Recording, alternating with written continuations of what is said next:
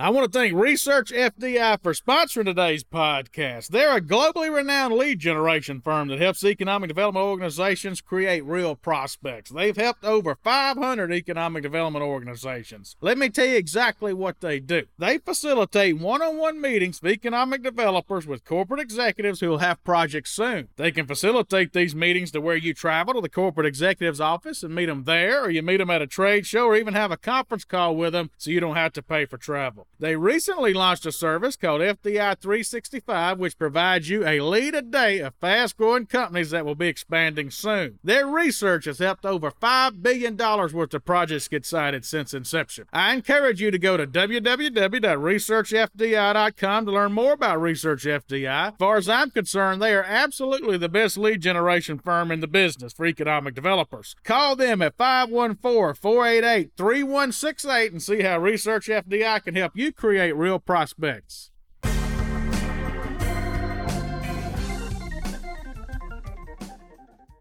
Hello, this is Chad Chancellor with Next Move Group. Before we begin today's podcast, if you've been enjoying our podcast series, please go over to Apple Podcasts, leave us a 5-star review. That'll sure help us out. We'd appreciate it a whole lot.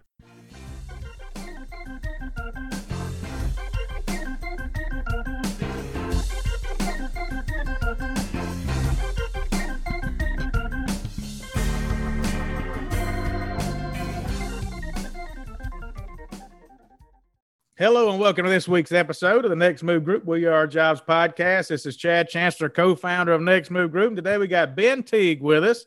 Ben is the Vice President of Strategic Development for Biltmore Farms up in Asheville, North Carolina. So Ben, right out of the gate, we're going to have a lot of listeners jealous. Everybody loves Asheville and everybody's heard of the Biltmore. So welcome to our show. Well, thank you for having me. I appreciate it. I got to know Ben years ago when he worked for the Area Development Partnership down in Hattiesburg, close to where I grew up. So it's been real fun watching you as you make your way to Asheville, Ben. So tell us what exactly you do there for Biltmore Farms.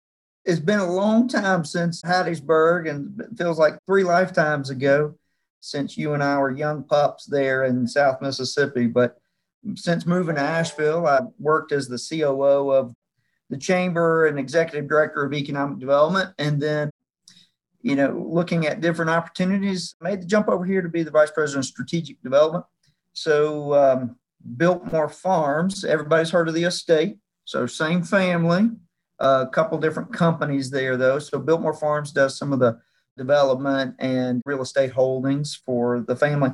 And we have hotels, we have land holdings, we have office, and multifamily and retail, looking at industrial distribution stuff. And so it's great because you get to look all across the economy and kind of get to see how you can be helpful to the people of this area, get your hands on the pulse of what's happening.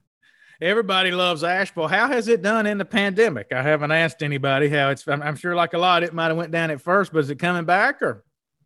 It obviously went down. A lot of the economy turns on some of the tourism. A lot of people don't really even realize how much manufacturing is up here, which is good. But a big portion of the economy is tourism and driven by tourism in some way. And things are down, and I'm sure they're down across the nation of what that looks like. But we're seeing some, I'll call it green shoots of activity back. You see weddings and you see sports teams and that sort of stuff. And the associations, for the most part, are looking at coming back in 2022, maybe. But I'm looking at a fall of 21, thinking it will start to pick back up in a significant way then, for sure. So are most of the investments that Biltmore Farms makes in that area, or do y'all do deals region-wide or nationwide or just right there close to Asheville? We do have assets across Western North Carolina. My babies that I get to take care of is a 1,000-acre development that we have just starting. So we kicked that off with a great investment, a great announcement that myself, along with a lot of other people, helped make happen from Pratt & Whitney, and they just invested $650 million to put a new plant there for jet engine parts. And that's a great catalyst, but we mainly keep our investments close, but I think we would look at other things outside of the region if it were compelling. Yeah. So talk about some of the manufacturing there, because you just mentioned Pratt & Whitney. So obviously there's no better logo to put on your website than that, but talk about some of the other companies that are there. GE Aviation is here, a company called Linamar that's in the automotive world. But I look at it not just in Asheville, and I think people across the nation probably shouldn't see their talent and their workforce print just within their boundaries. But, just south of us here, 30, 45 minutes south of us, BMW and Michelin. And so you got some Borg Warner, some really great names that I think people within their industries would recognize very quickly. So thousands and thousands of manufacturing jobs that people just don't even realize because the estate and the mountains in general, people just come and visit here. But underlying all that is a lot of manufacturing. Yeah, well, I know last year you got your real estate management program certification from the Harvard Business School. So that's a good logo to put on your resume. So, Mississippi boy going to Harvard. So tell us what you learned in that. Oh my goodness, that was a good time, and people from all over the world and from Saudi Arabia, wherever they were coming there, and it was really a great learning experience, and it was kind of the case study method, and you learned a lot of sophisticated things, but you also connected with some people that are moving projects all around the nation.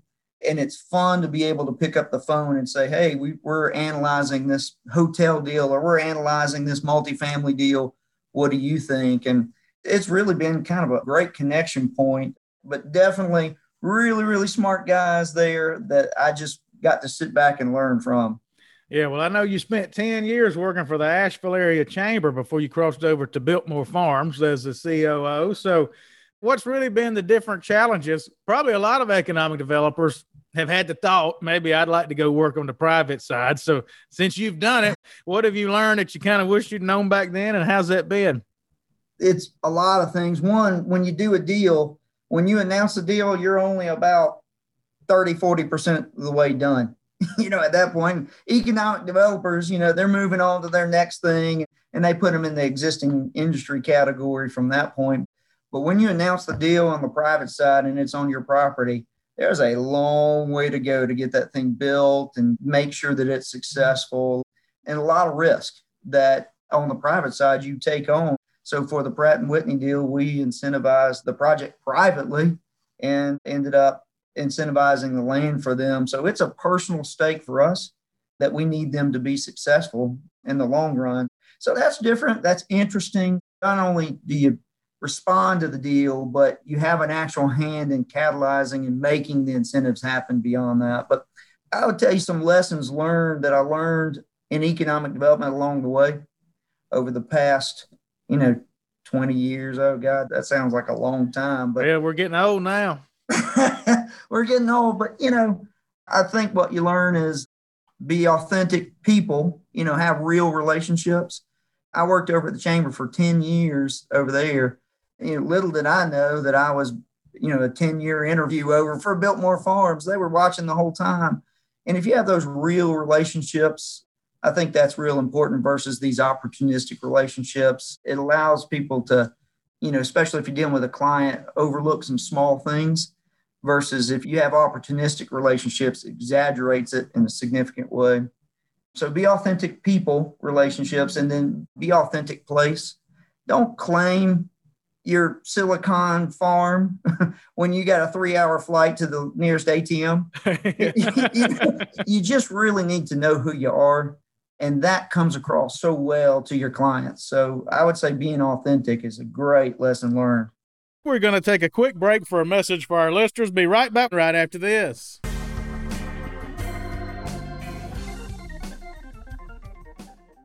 I want to thank LocationOne.com. Some of you know it as Lois for sponsoring today's podcast. In my opinion, Lois is the best buildings and sites database on the market. One of the reasons I think that is it gives you nationwide exposure. So I used to be the economic developer in Paducah, Kentucky, and I made a terrible mistake. I only put my buildings and sites on the Kentucky Economic Development Buildings and Sites database. Well, Paducah bordered Illinois and was within 30 or so miles of Missouri, Indiana, and Tennessee. So what what sense did it make for me to not put my buildings and sites on a nationwide database? Well, Lois does that for you. Looking back, I should have put my buildings and sites on Lois. It's also easy to use for an economic developer. It's just like using Facebook. It walks you through how to insert your pictures and your information and so forth. And the thing I like most, it works well on my iPad. If I'm in an industrial building, I want to be able to look at that thing on my iPad. Lois does that for me. Other buildings and sites databases struggle with that. So if you got 10 or 15 minutes to spare, go over to location1.com, book yourself a demo, and see if this can help your community have more success.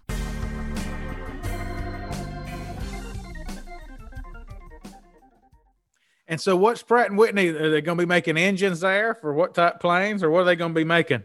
Yeah, they're going to be making parts for jet engines. It'll end up being about a 1.2 million square foot facility, and a beautiful facility that they've put. And we have it on our property, these great long range mountain views, but they're attracted to not only being able to do business, but kind of a vision to be able to attract talent. Looking at the green space around them, if there's a greenway and there's a river around them where they can interact with the river, maybe ball courts, they're buying into a bigger master plan kind of tapestry that they're attracted to, because you and I both know talent is the real incentive across the nation. Yeah, and what a great location you have for that. Well, I know you've been gone from Hattiesburg for a while, but do you ever get back? My brother lives out in Oak Grove, which to our listeners all around might not know where that is, but that's out west of Hattiesburg. And it's amazing how much Hattiesburg has grown. And a lot of that foundation was set back when y'all were there. I mean, especially after Katrina, it seemed like some people might have moved up there, but the whole town has grown. So you ever get back down there? I do every once in a while. I'm real proud of what they've done down there. It's a great town, great community, and I'm a big fan of what they're continuing to do down there. And I go back and visit every once in a while and see friends. And I guess that's part of being authentic relationships. I still keep up, and I still keep up with folks all across the nation that can kind of pour into some of my decision making, and I'm happy to help them in theirs. So they're doing great in Hattiesburg, Oak Grove especially. Oh, yeah. They're pretty good at football, too. Yeah. They've done a tremendous job out there. So I think when I met you, you were working for Innovate Mississippi, which was a technology type deal, maybe around alternative energy. And so was that your first economic development job? How did you get into the whole profession? I was getting out of graduate school there at Ole Miss, and I took finance, and I knew what economics was, and I knew what business development was, but economic development was a strange creature. I had no earthly idea what that meant, but I went to go work for at the time, Mississippi Technology Alliance. And if you can imagine the entrepreneurial efforts that may be happening in local areas, well, it was kind of that piece for the state and trying to encourage entrepreneurial activity, venture capital kind of activity. And they had a project for alternative energy. And that organization has morphed into what they call Innovate Mississippi now, and doing a great job. I went there, did financial analysis and then project management, and then got involved with MEP, with helps manufacturers get lean and mean, and then found my way to Hattiesburg after that. But, those lessons of technology, entrepreneurship, financial analysis, those have all stuck with me. And I think I've learned a lot from each role for sure. So did you work for Dr. Aurora? Was he there then? We were colleagues. I'm that old that we were colleagues at that time. Yeah. And well, that's interesting. I'm speaking to his class next week. Brittany McCoy, who's joined our team, she's friends with him. And he's got me speaking to his class next week. I'm not smart enough for Oleg Taylor. I don't know what in the world I'm going to tell him, but it's just, I didn't realize y'all worked together at the same time. You tell Sumesh, you give him a hard time because he deserves it. It's been a long time since I've seen him, but he is a great, great guy. And again, back to those relationships. If I had any questions about biomass or technology, he would be one of the first people I call. We're going to take a quick break for a message for our listeners. Be right back right after this.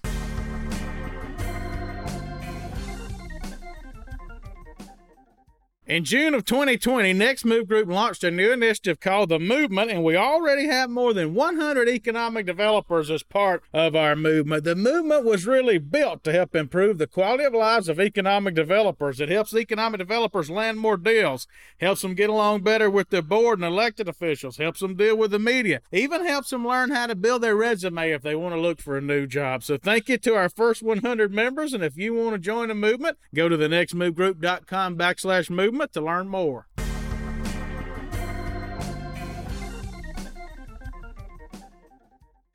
When you were 10 or 11 years old running around, what do you want to be when you grow up? I always like to compare how that is to the skills it ends up taking, because nobody knows what economic development is then, but some skills are similar. So I always like to ask people that. That's a great question. I actually thought I was going to do maybe architecture or general contractor. Something like that. I've always enjoyed design placemaking, that sort of stuff. And so I think that's kind of flowed over into what I do now, which is ironic because a lot of people, they want to be a race car driver and they end up, in economic development, something completely different. But I think general contractor is kind of what I looked at back then. And, placemaking is still real important for attracting talent to your community. Yeah, and I know you've got an Economic Development Finance Professional Certification, EDFP. A lot of economic developers ask me what certifications they should pursue, and I have found on the executive search side, the committees are drawn to that finance professional. Gives them comfort knowing somebody knows how to do the deal, and so that's one I recommend. I don't have it myself, but what did you learn through that process? That was a great training. I don't have my certified economic development license there, but the EDFP has really integrated itself into just kind of daily business activity. Knowing those financials, knowing how to speak the language, understanding when people are talking about different ratios and profitability and the risk associated with a project, that plays into my life on a daily basis now. And, we get approached for investment opportunities all the time. Or if we want to divest and take 1031 and put it into another project, how do you evaluate that opportunity? To me, that was really, really valuable. I know there's a number of other people that took it and think the same thing, but it's been good. I'm going to tell you, that's a free tip I've got for economic developers.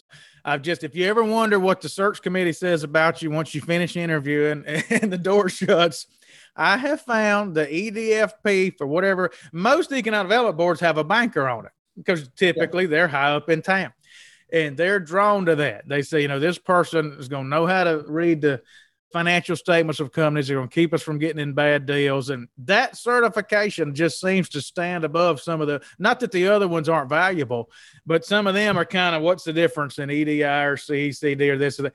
But I have just telling you, I have seen that one in particular turn on a search committee. Yeah, I think you never want to be on the front page of the paper because you didn't do your due diligence or didn't know how to do your due diligence. And that's a nice step in the right direction. Yeah. Well, Ben, as we wind down, what advice would you give to a young 25-year-old out there that's just starting along their way that might want to be a Ben Teague one day? I would say know what success is, what you really want to do and why you want to do it. And I think that plays into the professional world and what your organization's success is and why is that the success. Everybody has heard of the Simon Sinek, why, how, what, everybody knows what you do. Some people know how you do it. Few people know why you do it. I think that's real important to know why you do what you do and what does that success look like. And I would say really understand your community's differentiators. A lot of people try to compete so much on satisfiers. And I give the example of going to buy a car. This car salesman doesn't focus on the air conditioner because that's a satisfier. Check the box. But the differentiator is all the other elements of it. Your community having land and this and that is just check the box. But what's the real differentiator that will appeal to your target market? I think so many people need to have an authentic look at themselves and their place and understand that differentiator. And I think when you're able to do that, you can move with purpose and not just be caught up in, I'm going to have a lot of action because that's what a lot of the politicians want. I want to see stuff, but is that leading towards success? And that's hard, but that's what I would say. Awesome. That's great advice. Well, Ben, is there anything else you want to share with our listeners as we conclude?